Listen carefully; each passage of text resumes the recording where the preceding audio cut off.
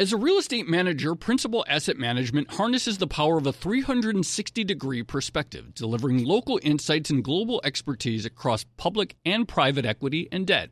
Their teams apply local insights and global perspectives to help identify the most compelling investing opportunities. Principal Asset Management. Actively invested. Learn more at principalam.com. Investing involves risk, including possible loss of principal. Principal Asset Management SM is a trade name of Principal Global Investors, LLC. Take your business further with the smart and flexible American Express Business Gold Card. You can earn 4 times points on your top 2 eligible spending categories every month, like transit, U.S. restaurants, and gas stations. That's the powerful backing of American Express. 4 times points on up to $150,000 in purchases per year. Terms apply. Learn more at americanexpress.com/businessgoldcard. Hello, Odd Lots listeners. It's Joe Weisenthal. I wanted to share with you a new podcast from Bloomberg called What Goes Up. Each week, hosts Sarah Ponsek and Mike Regan speak with expert guests about the main themes influencing global markets. They explore everything from stocks to bonds to currencies and commodities. If you're curious about the latest buzz on Wall Street, this show is for you. We're going to play you the latest episode of What Goes Up, and if you like what you hear and want to hear more, this show is out now and you can subscribe to it on Apple Podcasts or wherever you get your podcasts. Thanks and enjoy.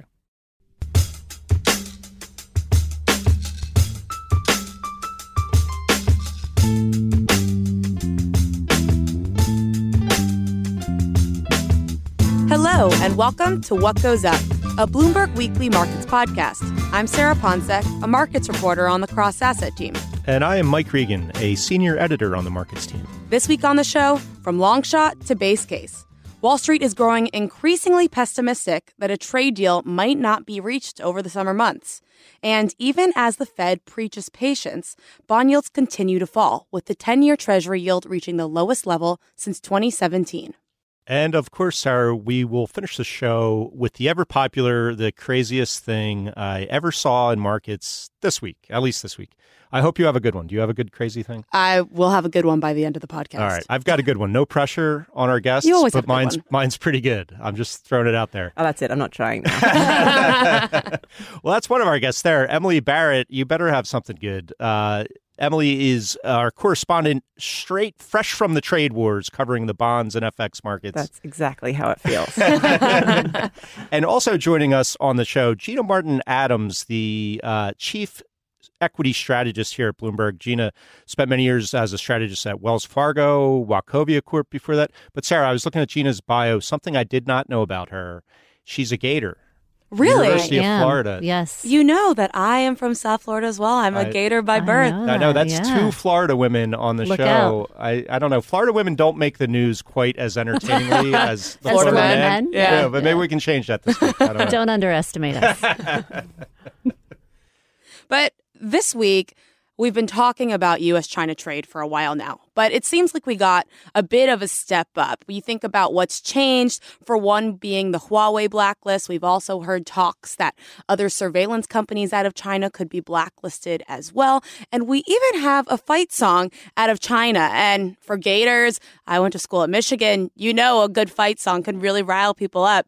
Gina, from your perspective, is this becoming something that traders, investors can really no longer ignore? Yeah, I don't necessarily think they have ignored it, but it did take a new step this week, and it took a step into a tech war as opposed to just a trade war. I think when you look back over the course of the last year, that's been the most dangerous aspect of the U.S.-China relationship shift. It's not the tariffs. The tariffs are a teeny tiny portion of GDP growth. They're a teeny tiny portion of earnings growth. You know, you run through the quantification of tariffs and you find out real quick how small they are, which is why stocks could sort of bounce around in the 1% to 3% decline range up until this week. And we did see an elevated level of volatility.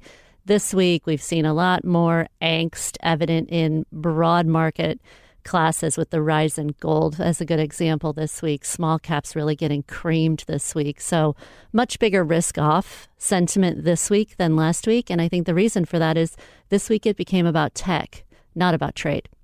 Gina, I'm curious, in your career, have you ever thought about politics as much as we have to these days? It seems like a very uncomfortable thing for a yeah. numbers-oriented, fundamental, Yeah. technical analyst to worry about. Yeah, it's. I have thought about politics a lot over the course of the last several years. I mean, I can distinctly remember 2016 as a year in which it was all, the popular sentiment on Wall Street was, if Hillary Clinton wins, stocks should do fine. If Trump wins, stocks are going to get pummeled, right? And the exact opposite thing occurred right after the Trump election. In 2017, then the thing was stocks just climbed this wall of worry because everyone was really concerned about Trump. I think throughout my career, I've always had to focus on policy in general, but more so on monetary policy than on fiscal policy, and certainly never on trade policy. Right. And, even the modest trade policy movements in the Bush administration weren't so meaningful for the broad market. So it's definitely a very different kind of policy that we are now focused on, though policy is always important. It's just usually monetary rather than trade or fiscal that really matters. Right. And you mentioned how, and I think everyone's doing this now, you take the X percent tariffs on X dollar value of goods and you get Y. You get a certain effect on earnings, on revenue. But I wonder, is there more to it than that? Are there sort of unquantifiable risks to confidence, to sentiment, that sort of thing? And how do you wrap your head around that as the type of strategist you are, who is deep into the numbers? Yeah, it's frankly very, very difficult because behavioral analysis is a huge part of markets. And I think the only way to really analyze the potential impact of this is through price itself. We can all speculate as to what it means for GDP growth globally. We can all speculate as to how much this is either inflationary or deflationary, but the hard truth is nobody knows. We could try to quantify it. We could try to pretend we know more than anybody else. But the reality is the market itself, which is an aggregate of millions and millions of people's opinions, is probably smarter than any of us in this room, right? Yeah, I've made a whole career out of pretending I know more than yeah, I know. You and me both. Fake it till you make it. And so I watch price very, very carefully. And what price tells me right now is, okay, so far the risks of this are somewhat contained. A 5% correction in stocks is nothing. These things come around every 9 months or so on average. But if we start to work our way toward 10%, we break that 10% line, it becomes very clear that the market's impression of this is something much worse. Right now, something I've been hearing as to why markets have been decently resilient, we're not too far off the highs, like you said, is that you look at the economic data, you look at the fundamentals, and they're still largely strong. However, this past week, we did see some weaker PMI numbers in the U.S., not yet contracting, but pretty close on the cusp. What could it take to really push us off the edge? Yeah. So historically, you're not pushed off the edge until manufacturing PMI in the U.S. is all the way down at 43. We got away. I think the market will absolutely hesitate, reach a point of very big insecurity if ISM falls below 50. Mm-hmm. That's one of the big keys that we watch. Initial claims is another one, incredibly important to the direction of equities long term.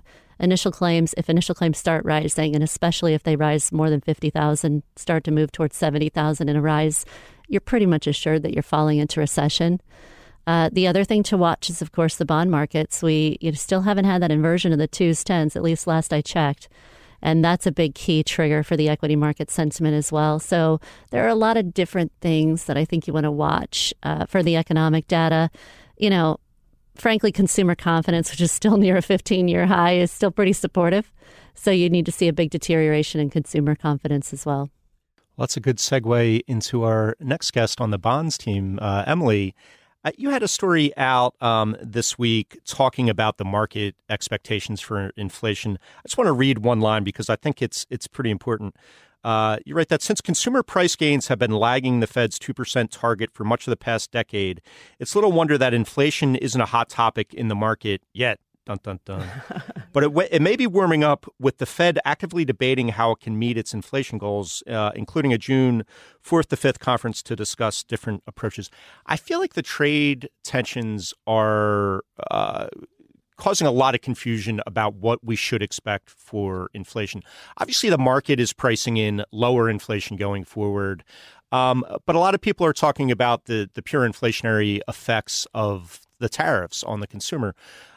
What is sort of the consensus out there, or what's the smartest take you've heard about what we should expect as far as inflation in the trade war? Right. Yeah. I mean, this is the interesting thing. I think people try and disaggregate what's the shorter term issue in terms of the inflation impact. And directly, I've seen some Goldman Sachs analysis saying, this is the boost that we might see to CPI in sort of the medium term. But people are really focusing on that longer-term potential drag on growth. And as they're looking to that, they're sort of seeing if growth starts to slow, then you have more and more headwinds to that inflationary impulse. And so really that's where we're seeing this decline in break-evens, which is the inflation premium that are built into treasuries.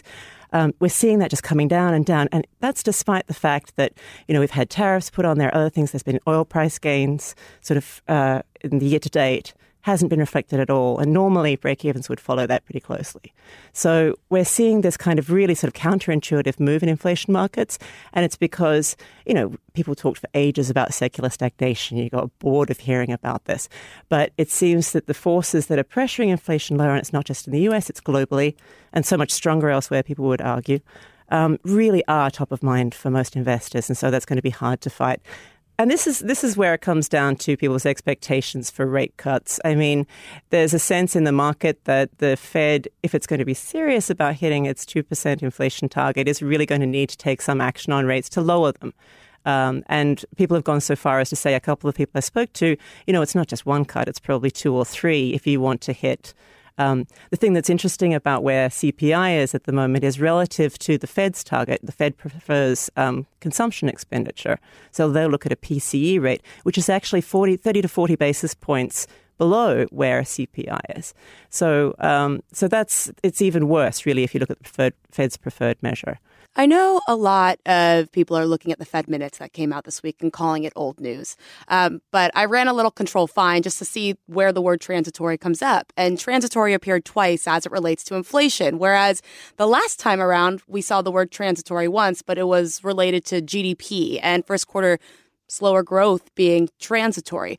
What else did we possibly learn from the minutes, if it's possible to glean anything more from what we've heard from Fed officials? I think what people wanted to see, this must be the shortest-lived transitory impact on markets ever, because after, when the Fed's Powell was really pushing that transitory message, what's weighing on inflation is going to be very short-lived, you did see a market correction that started to sell off a little. Oh, right, okay, it might come back if the Fed believes this is going to happen. But that just got crushed. And what the minutes gave us was this sense that at least among the FOMC, the Fed's committee, there is a broad agreement that these, or at least they're on message, that people seem to think that, yes, this could be a transitory impact. But from the people I've spoken to, they're listening to the fact that the transitory effects don't quite make up for the shortfall in inflation. They really do believe that there are stronger forces at work here. So what we learned from the minutes, it's a really good question. I'm not even sure that the trade impact wasn't factored in, because obviously most of the trade fallout really happened after the minutes were released. So the bump that we should have got, well, we've got not much more hope of getting it back, really, at this point. Now, Gina, if the break-evens are right and we're due for some weak inflation going forward, what does that make certain sectors, certain factors look more attractive to you? How would you recommend playing sort of the low inflation environment? Well, it depends on if we are indeed in for a transitory or a longer term sort of disinflationary, deflationary trend for start. But if we assume that it's very, very short term, more than likely it pushes you into more defensive sort of sectors. And I think we've seen that over the course of the last couple of months. Our sector strategy model even pushed us into defensive sectors as early as the end of April. And that largely reflects what's happening in rates. And rates are rallying so much, indicating that this inflation pressure is somewhat nil, at least in the short run, suggesting that the downside risk to growth is still pretty evident. And at a time after stocks had already rallied tremendously in the first quarter, the valuation multiples started to shift as well on the cyclicals versus defensives call. I could tell you one sector it absolutely suggests you want to stay away from, and this is manifest in price performance as well, is energy. There's one sector that is just constantly the inflation play in the equity market. It's energy, and then to a lesser extent materials. as much as this last month of weakness in the equity market seems to have been about tech, the energy sector is down 400 basis points more than tech stocks. Right. I mean, it's just getting crushed.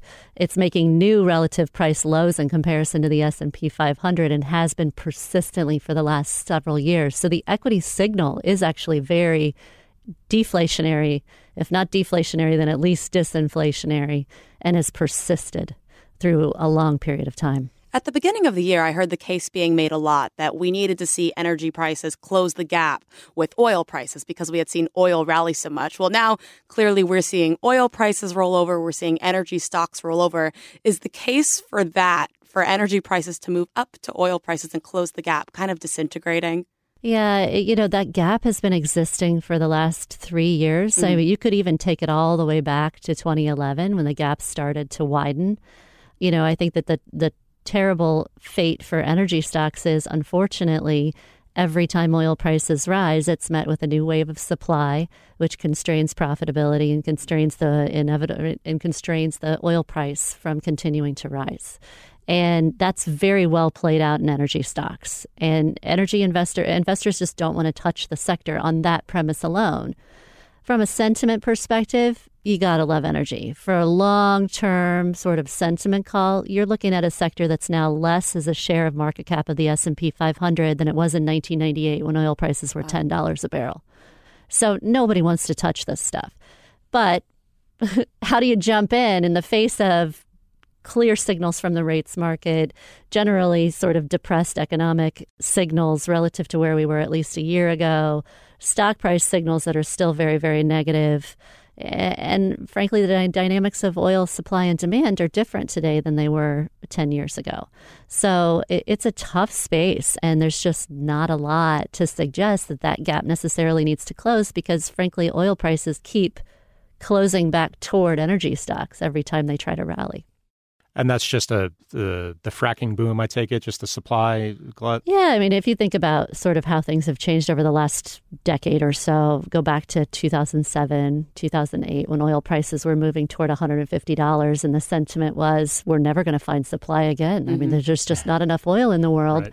Right. And, how that's changed. Oh, yeah, over the course of the next several years, we found out, lo and behold, there is actually plenty of supply. We just needed to use new technologies to get to it. That's created this massive downtrend in oil prices, really since they peaked in 2007 and then again in 2011.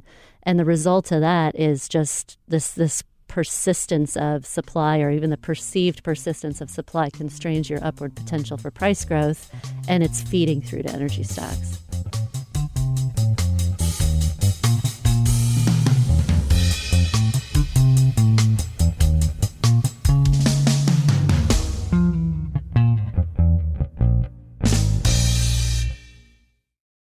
Emily, to get back to the Fed minutes, there's this weird situation that happens where, okay, the trade war escalates a couple weeks ago with President Trump's tweets, and then he follows through and raises the tariffs.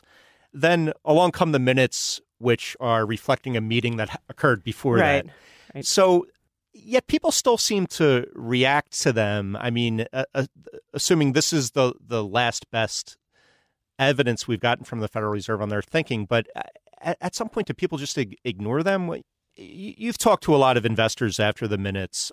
Presumably, they're still reading these minutes, even though so much has changed since then. Or do they discount them to some degree? I think this is the weird thing. And this is the thing that always makes me just sigh and kind of want to scream sometimes when you look at the minutes. Because this is essentially stale news, right?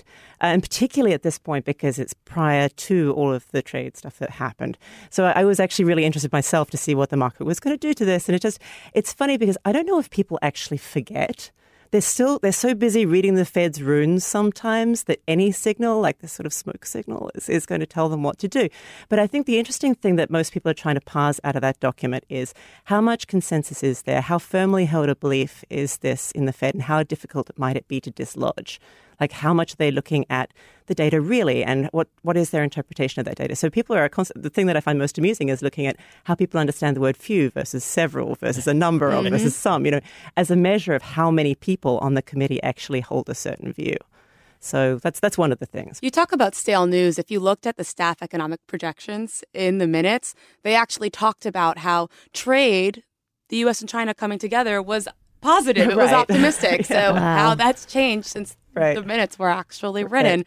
I want to ask you, though, how far off does it seem like the bond market is from where the Fed actually stands at this point in time? This is starting to feel as if that disconnect is actually widening again. I mean, we saw earlier this year there was, the market was really doubling down to say even as many as, sort of 2 hikes starting to get priced. And we're getting closer to that. Now, I think that the interesting point from what the market is pricing in is there is actually now still more than 1 hike priced in by the end of the year, just a little more. The Fed, I think that after giving that message of transient, they're just sitting there with that for the time being. And it seems as if that conviction among policymakers is really at odds with the market's movements lately. But it's hard to see. I mean, as you, Gina, you were discussing before, the data are still reasonably strong. There's actually, looking at it objectively from a dispassionate viewpoint, it's hard to see whether the Fed would find a decent case to cut rates at this point. And now that they're starting up their inflation review, this is going to become a really interesting topic to follow over the next couple of months, because they're really going to have to look at what other kinds of strategies they might take to try and meet their mandate.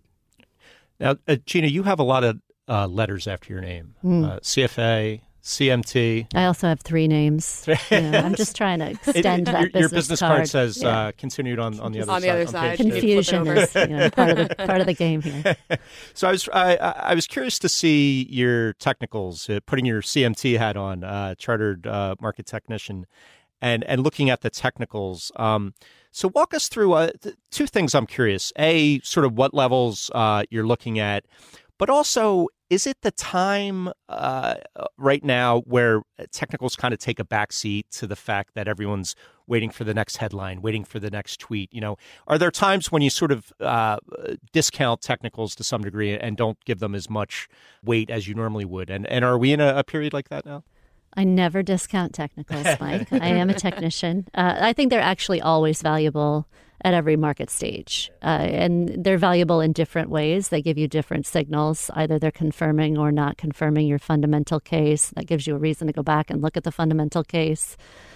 Nonetheless, I think, right now what the technicals are saying is near term, there's just not a lot of reason for optimism. It's still markets, maybe testing the early May lows, which were support levels created by resistance points that we had matched on the S&P 500 back in the October attempted advance, November attempted advance. And then during the rise earlier this year, we sort of got stuck in this 2800 to 2810 level on the S&P 500. We're back there again. If we can hold these levels, fantastic. Stocks are probably in pretty good shape. But it's really questionable because you're getting breakdowns in small caps, you're getting breakdowns in semiconductors, you're getting breakdowns in transportation stocks. Just the near-term weakness is evident. Longer term, is there any evidence that the bull market is over? No. Right? I mean, even the 20% decline last year only confirmed that the bull trend is still intact because it bottomed right at major support lines that have existed since 2009. Like the 50-week was one of them? I use the 50-week a lot, but that really defines sort of shorter-term bull trends and bear trends. Mm-hmm. The 50-week moving average on the S&P 500 is right around 2777, 2776 right now. That, if we cross through the 50-week, then you're most likely going to continue to go lower and see a 15 to 20% correction again. But you have to go all the way down into the 2300s to really eliminate the long-term bull trend. So just thinking perspective-wise, you could easily have another recession with a 20% correction in stocks, and you're still in a long-term secular bull market, right?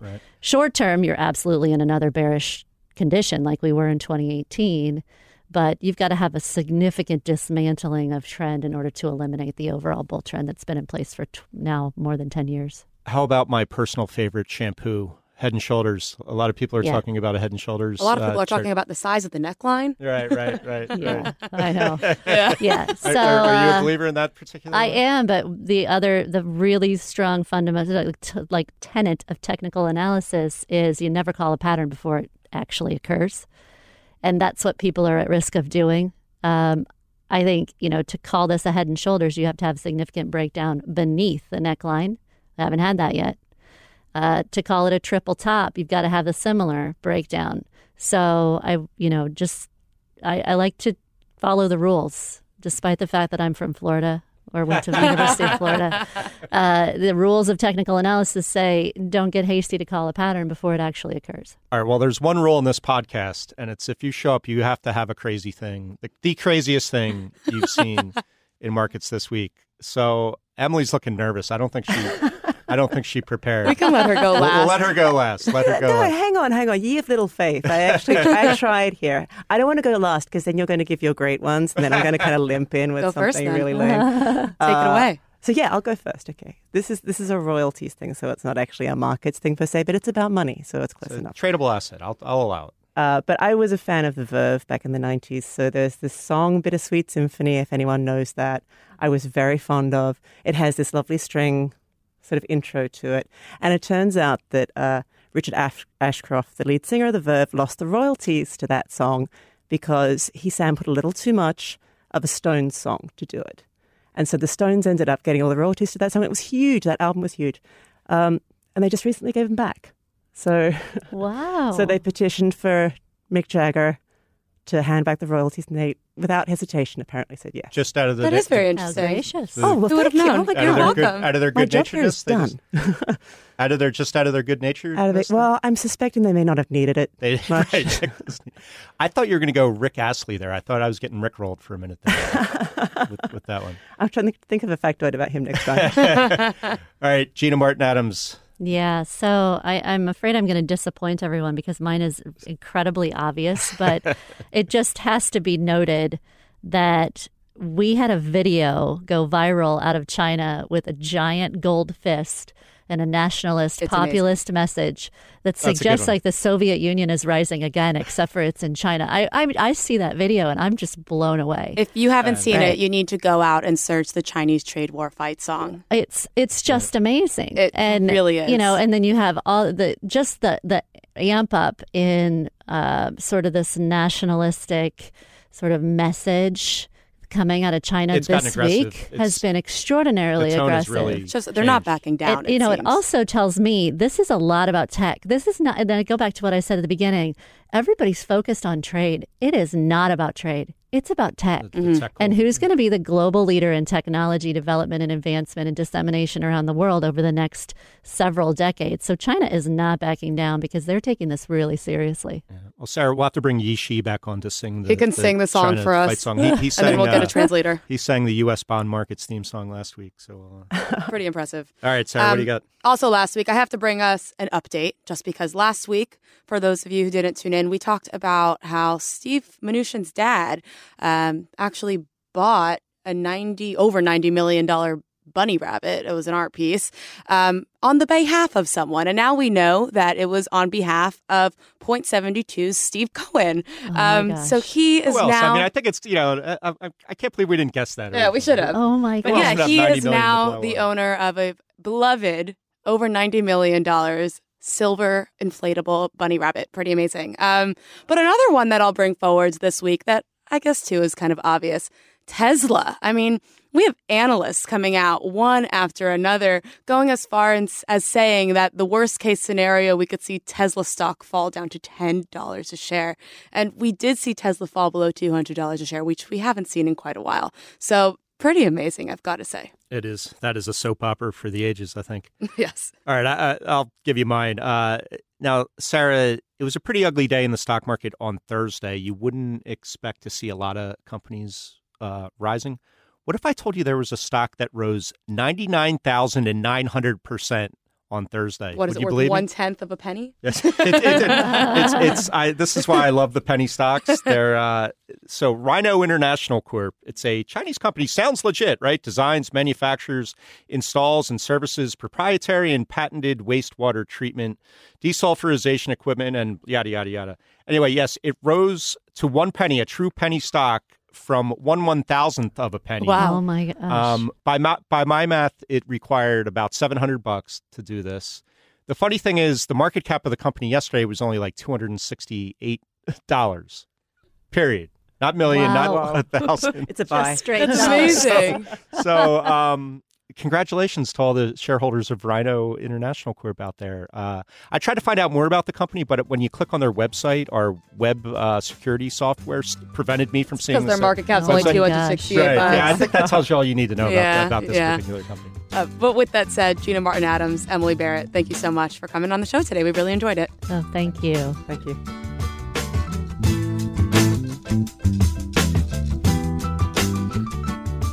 What Goes Up will be back next week. Until then, you can find us on the Bloomberg Terminal, website, and app, or wherever you get your podcasts. We'd love it if you took the time to rate and review the show so more listeners can find us. And you can find us on Twitter. Follow me at Sarah Ponsek. Mike is at Reganonymous. Our guest, Gina Martin Adams, is at Gina Martin Adams. And Emily Barrett is at NotThatECB. What Goes Up is produced by Topher Forhes. The head of Bloomberg Podcast is Francesca Levy. See you next time.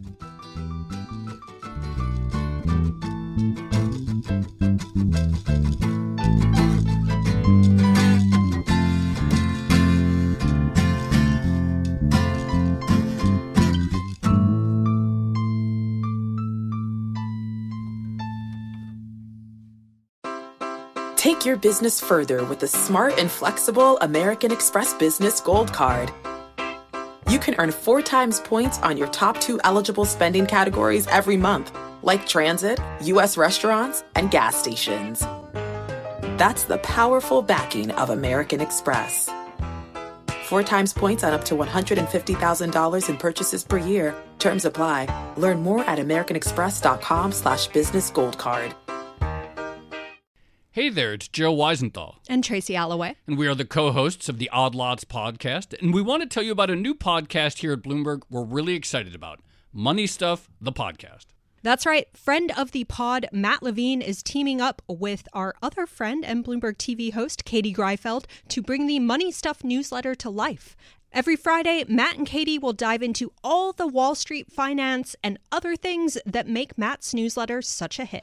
You can listen to Money Stuff, the podcast on Apple Podcasts, Spotify, or wherever you get your podcasts.